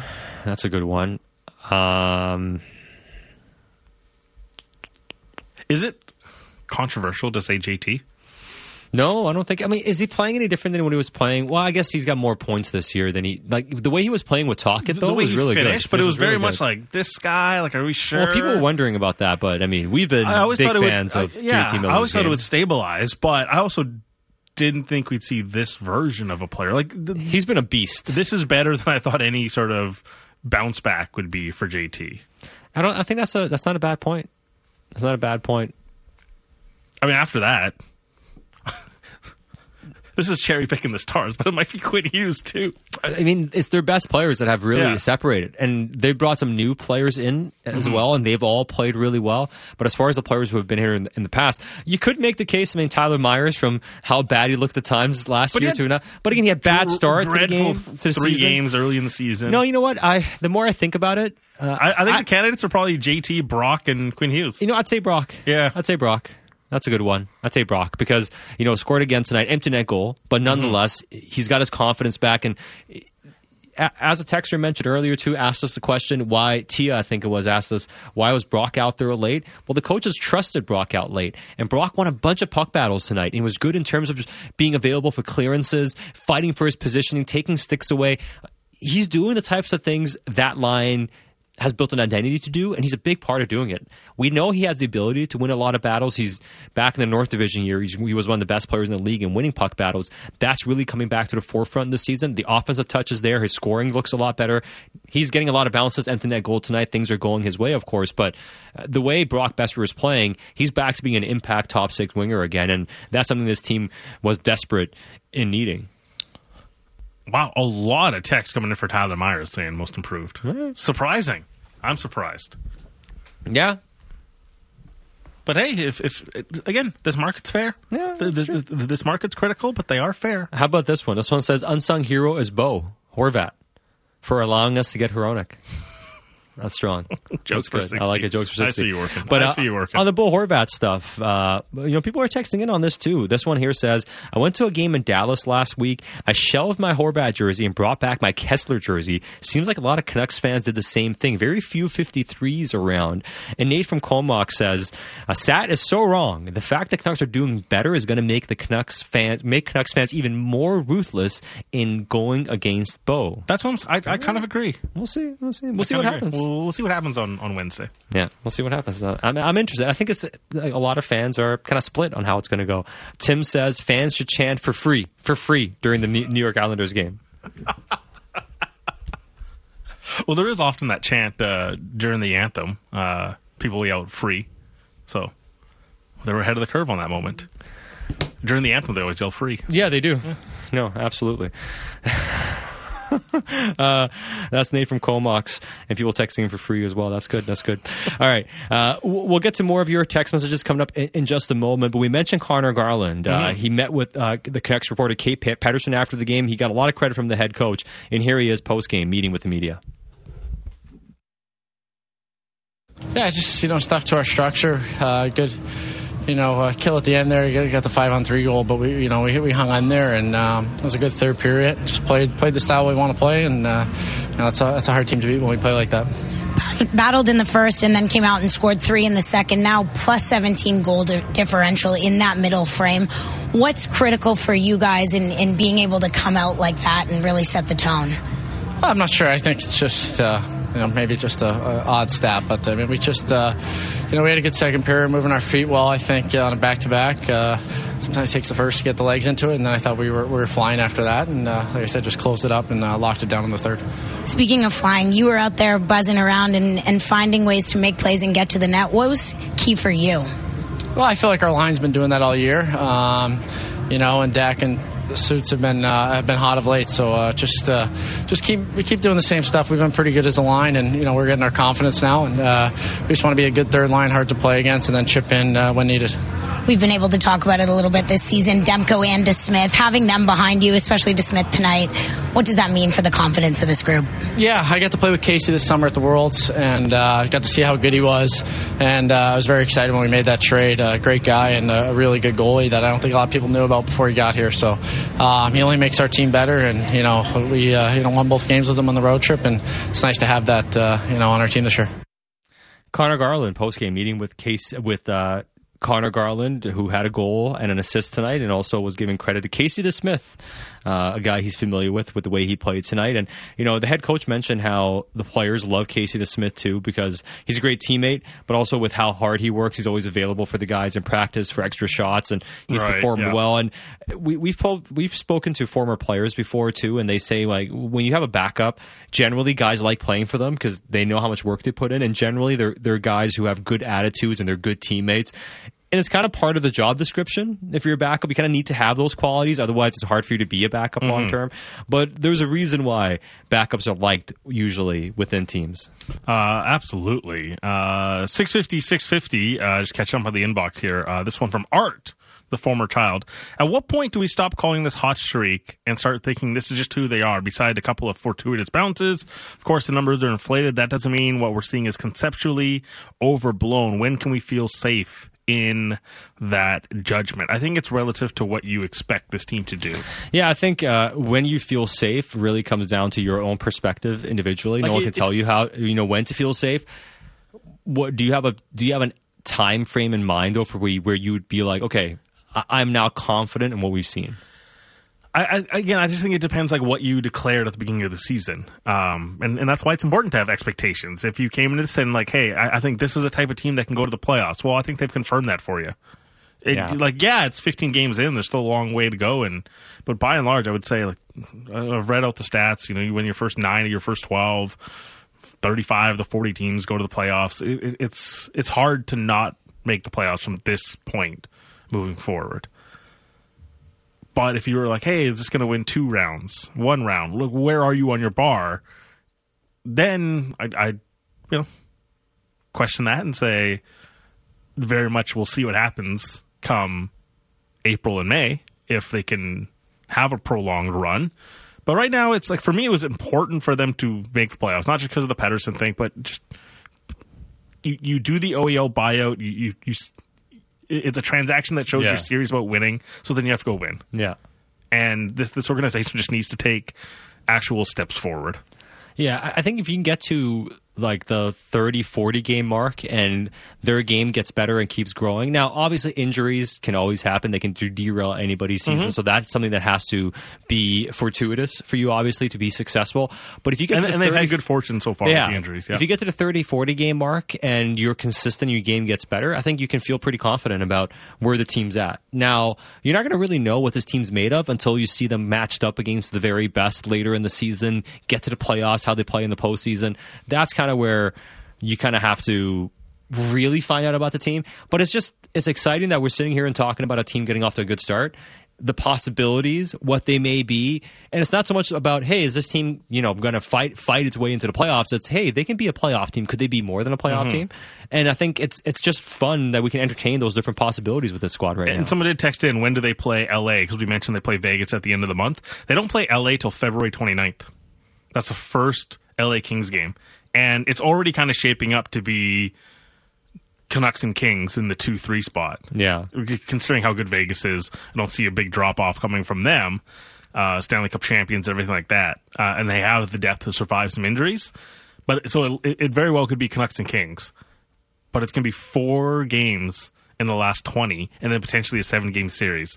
That to me is awesome. This is like Jaws, where it's like you don't see the shark for like an hour and a bit. The suspense just builds up. If it's going to be Canucks and Kings, February 29th is the first look. We're months away, and it's like, what do they look like? We're going to watch all the Kings games from now to then you see them, 4 games in short order, then another series. That to me is can be some main event stuff. Hey, when you win 11 of your first 15 games all in regulation, it creates a lot of possibilities for your team heading into the stretch drive in the season, as long as you keep things going. All right, it's time for our insider, Ian McIntyre, brought to you by Avenue Machinery and Douglas Lake Equipment. You watch him on TV, you hear him on radio, you read him on digital. He is a triple threat, Ian McIntyre.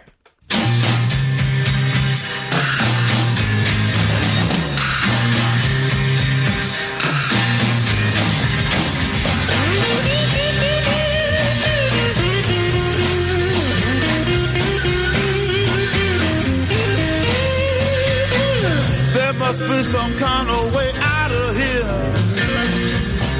The Bell Center is a really interesting arena, unlike any other.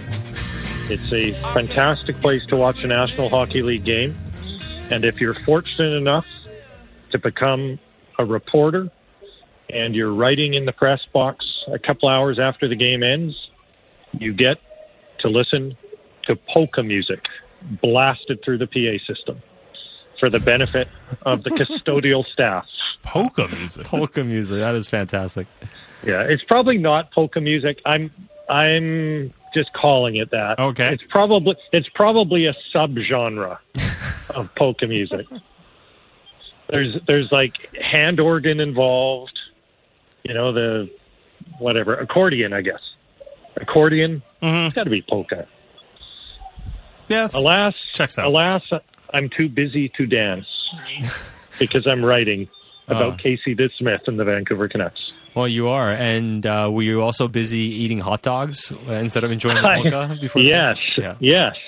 Oh, and I expressed to several people, in fact, whoever would listen, the injustice, as I first described to you in last night's postgame show, that you cannot buy the Sheehan Showed buns in Vancouver.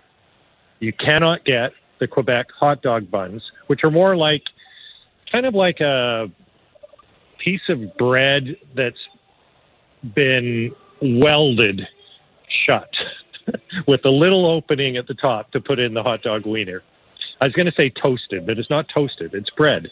Anyways, it's a shame you can't get that, but maybe it's a good thing for me because I had 2, and if people weren't watching, I would have had at least 2 more, but I had 2. So the under hits. The under hits, not 3. Okay. And yes. And remember, I forgot about that. Yeah. And remember, you said we challenge our listeners, if there is a place that's anywhere close to Montreal-styled hot dogs, that they'll let us know in the text inbox. Well, Lane from Bowen Island texted in and said, "Tell IMAC the best Montreal-style hot dogs on the West Coast are at La Belle Petite on Davie Street." I might be pronouncing that wrong, but yes.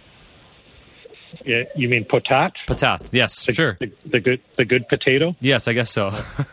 All right. Well, I'm intrigued and excited to get home tomorrow. I may not go tomorrow, but I will try to find it. Yeah.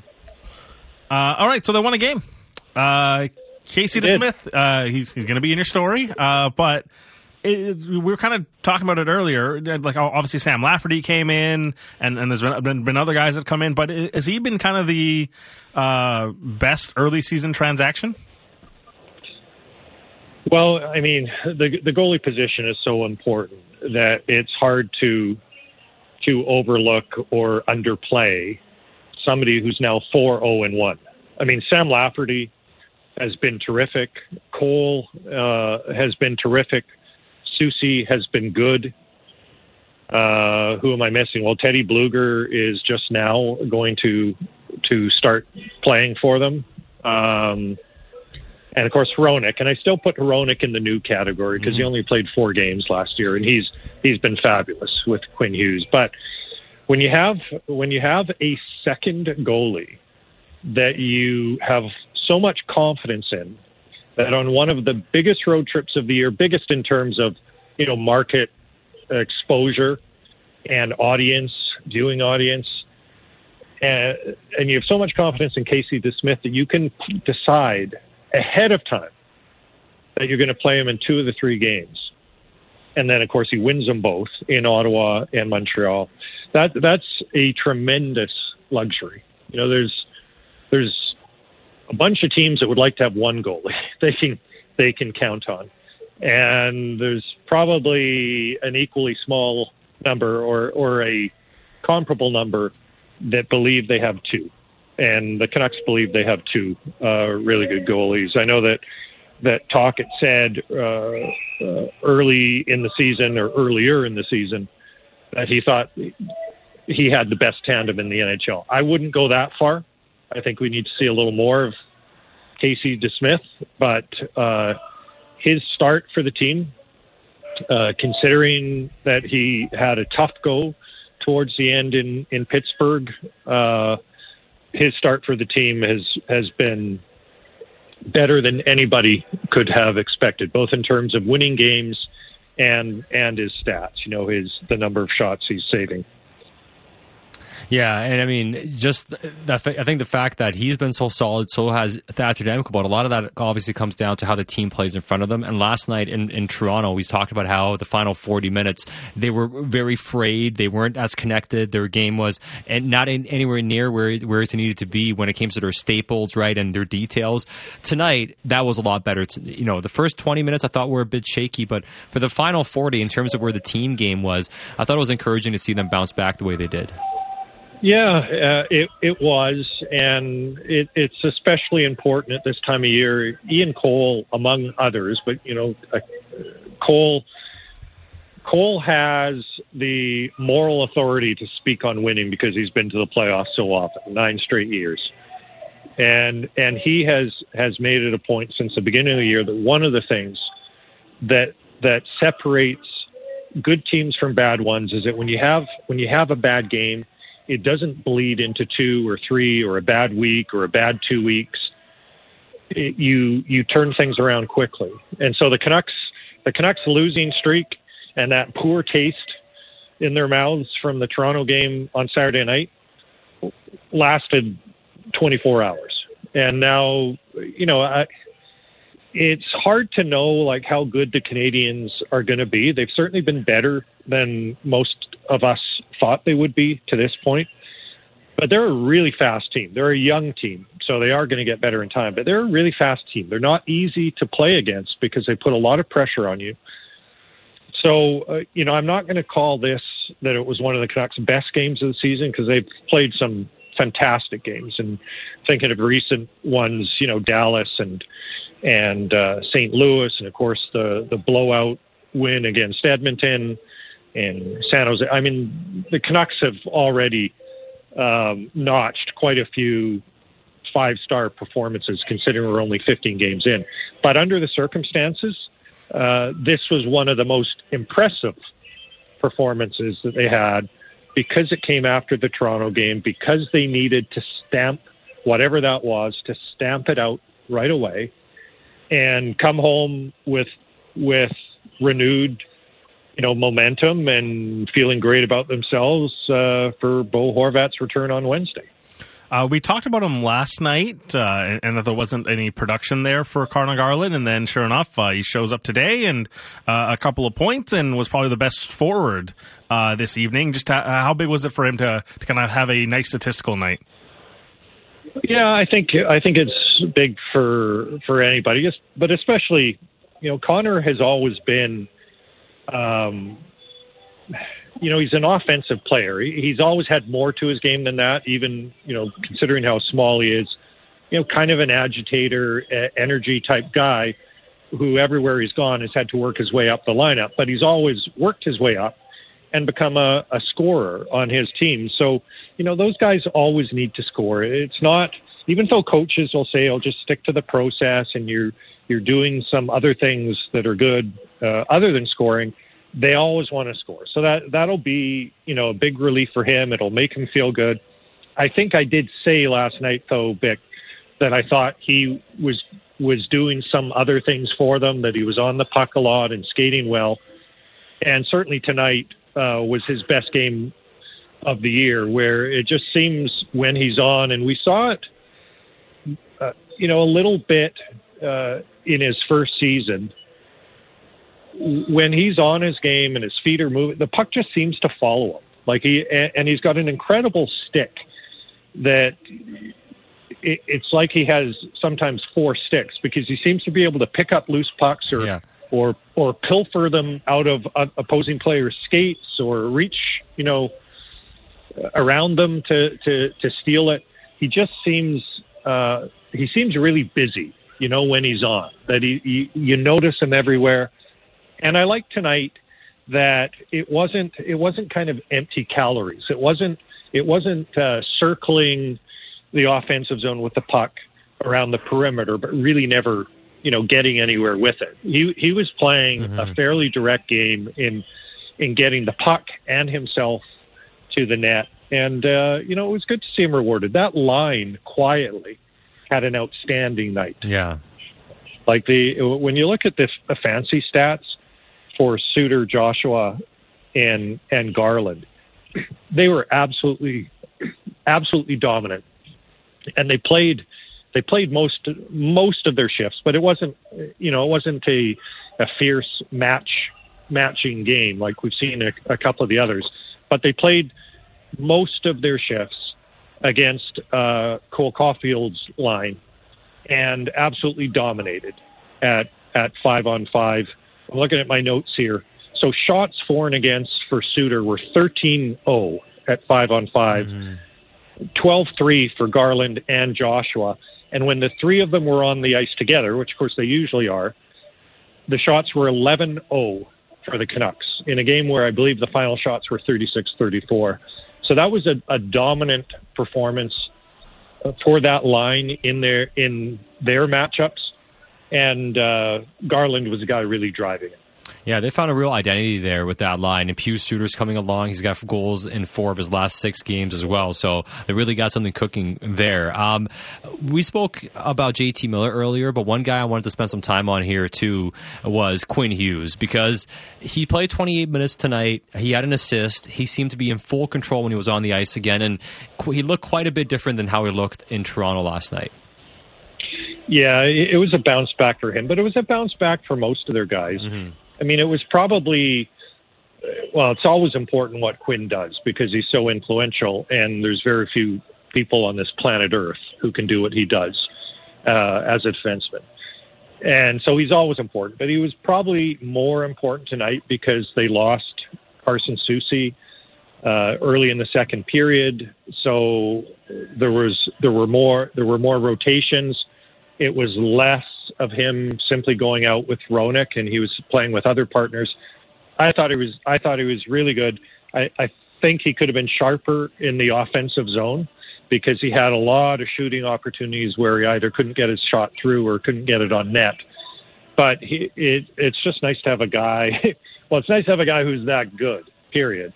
But it's nice to have a guy that when he gets on the puck, he dictates what's going to happen.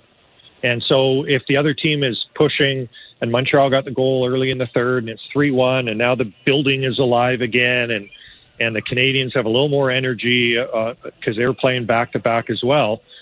But when Hughes is out there and he's got the puck, it just sort of diffuses everything. When he has it, they can't have it till he decides that he's going to pass it or give it up.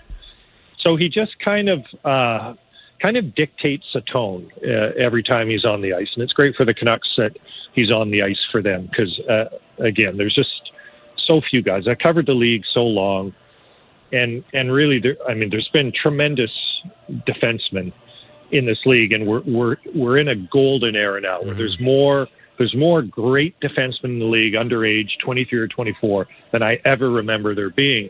But even then, the list after after Cale Makar and Quinn Hughes, the guys who can play this way with the puck and be as dynamic as they are, that list gets pretty short after those two guys. He's a special player, Quinn. Yeah, he really is. And you mentioned a golden era for defensemen in the league, and hopefully the Canucks start a new era that's golden for this organization. After a great start, 11 wins in their first 15 games. Ian, it's always a pleasure having you on the post-game show. We appreciate your time. We look forward to seeing you back in person again when the Canucks take on the New York Islanders. Bo Horvat's return on Wednesday. It's you know what? It was a good road trip, but that's a fun one to come back home to as well. It is, and I think it'll be a fairly good atmosphere in the building. I think the players will be excited, and I'll be excited to be back in the booth with Sat and Bick. Yeah, we look forward to it as always, so you can ridicule us in person instead. Well, I don't ridicule you too much. No, it's true. It's usually Bick. Friendly Josh. Yeah, exactly. Great stuff as always, Ian. I look forward to reading your latest on Sportsnet.ca after yet another Canucks victory. All right. Good night, guys. You got it. And that is Ian McIntyre, and this Insider was brought to you by Avenue Machinery and Douglas Lake Equipment. Be a champion on the worksite. Find them together online at DLEAMC.com. It's Satire Shaw with Bick Nazar. We both appreciate you all listening and participating with the show as always. Thanks for all your thoughts on the text inbox, on social media, and the phone boards. We can't wait for the next post-game show on Wednesday after Bo Horvat takes on the Canucks in Vancouver, his return. Thanks to Fast Eddie Gregory producing the show, and thank you all yet again. And Bick, you're back on People Show tomorrow? I'm in tomorrow. All right. I have the day off, but Dan Reach will be back with Canucks Central tomorrow, so maybe I'll get subbed in elsewhere. I don't know. Yeah, you might. I don't know. The boss may not have been up to date on my day off, so you might get a text message asking you to do an extra hour tomorrow. Sat's like, I'm not working tomorrow. I'll tell you that for free. That's pretty much what happened. All right. Thanks to everybody. We look forward to chatting with you again very soon right here on the home of your Canucks, Sportsnet 650.